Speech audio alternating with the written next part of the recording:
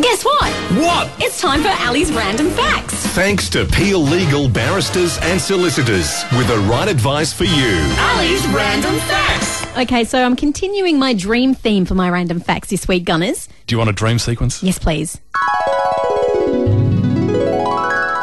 Perfect. Now, there are some astounding cases, Gunners, where people actually dreamt about things which happened to them later in the exact same way that they dreamed about it. Has this ever happened to you? Is it sort of like a deja vu? Kind of like a deja vu, like a bit of a premonition, really. Right. So, you know who had these bizarre dreams? Who?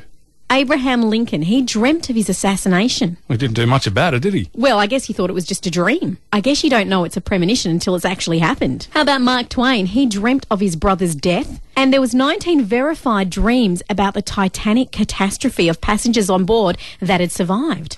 There might be something in this. So there you have it. The next time you have one of those dreams, it just might come true. And that's Ali's Random Facts here on The Coast.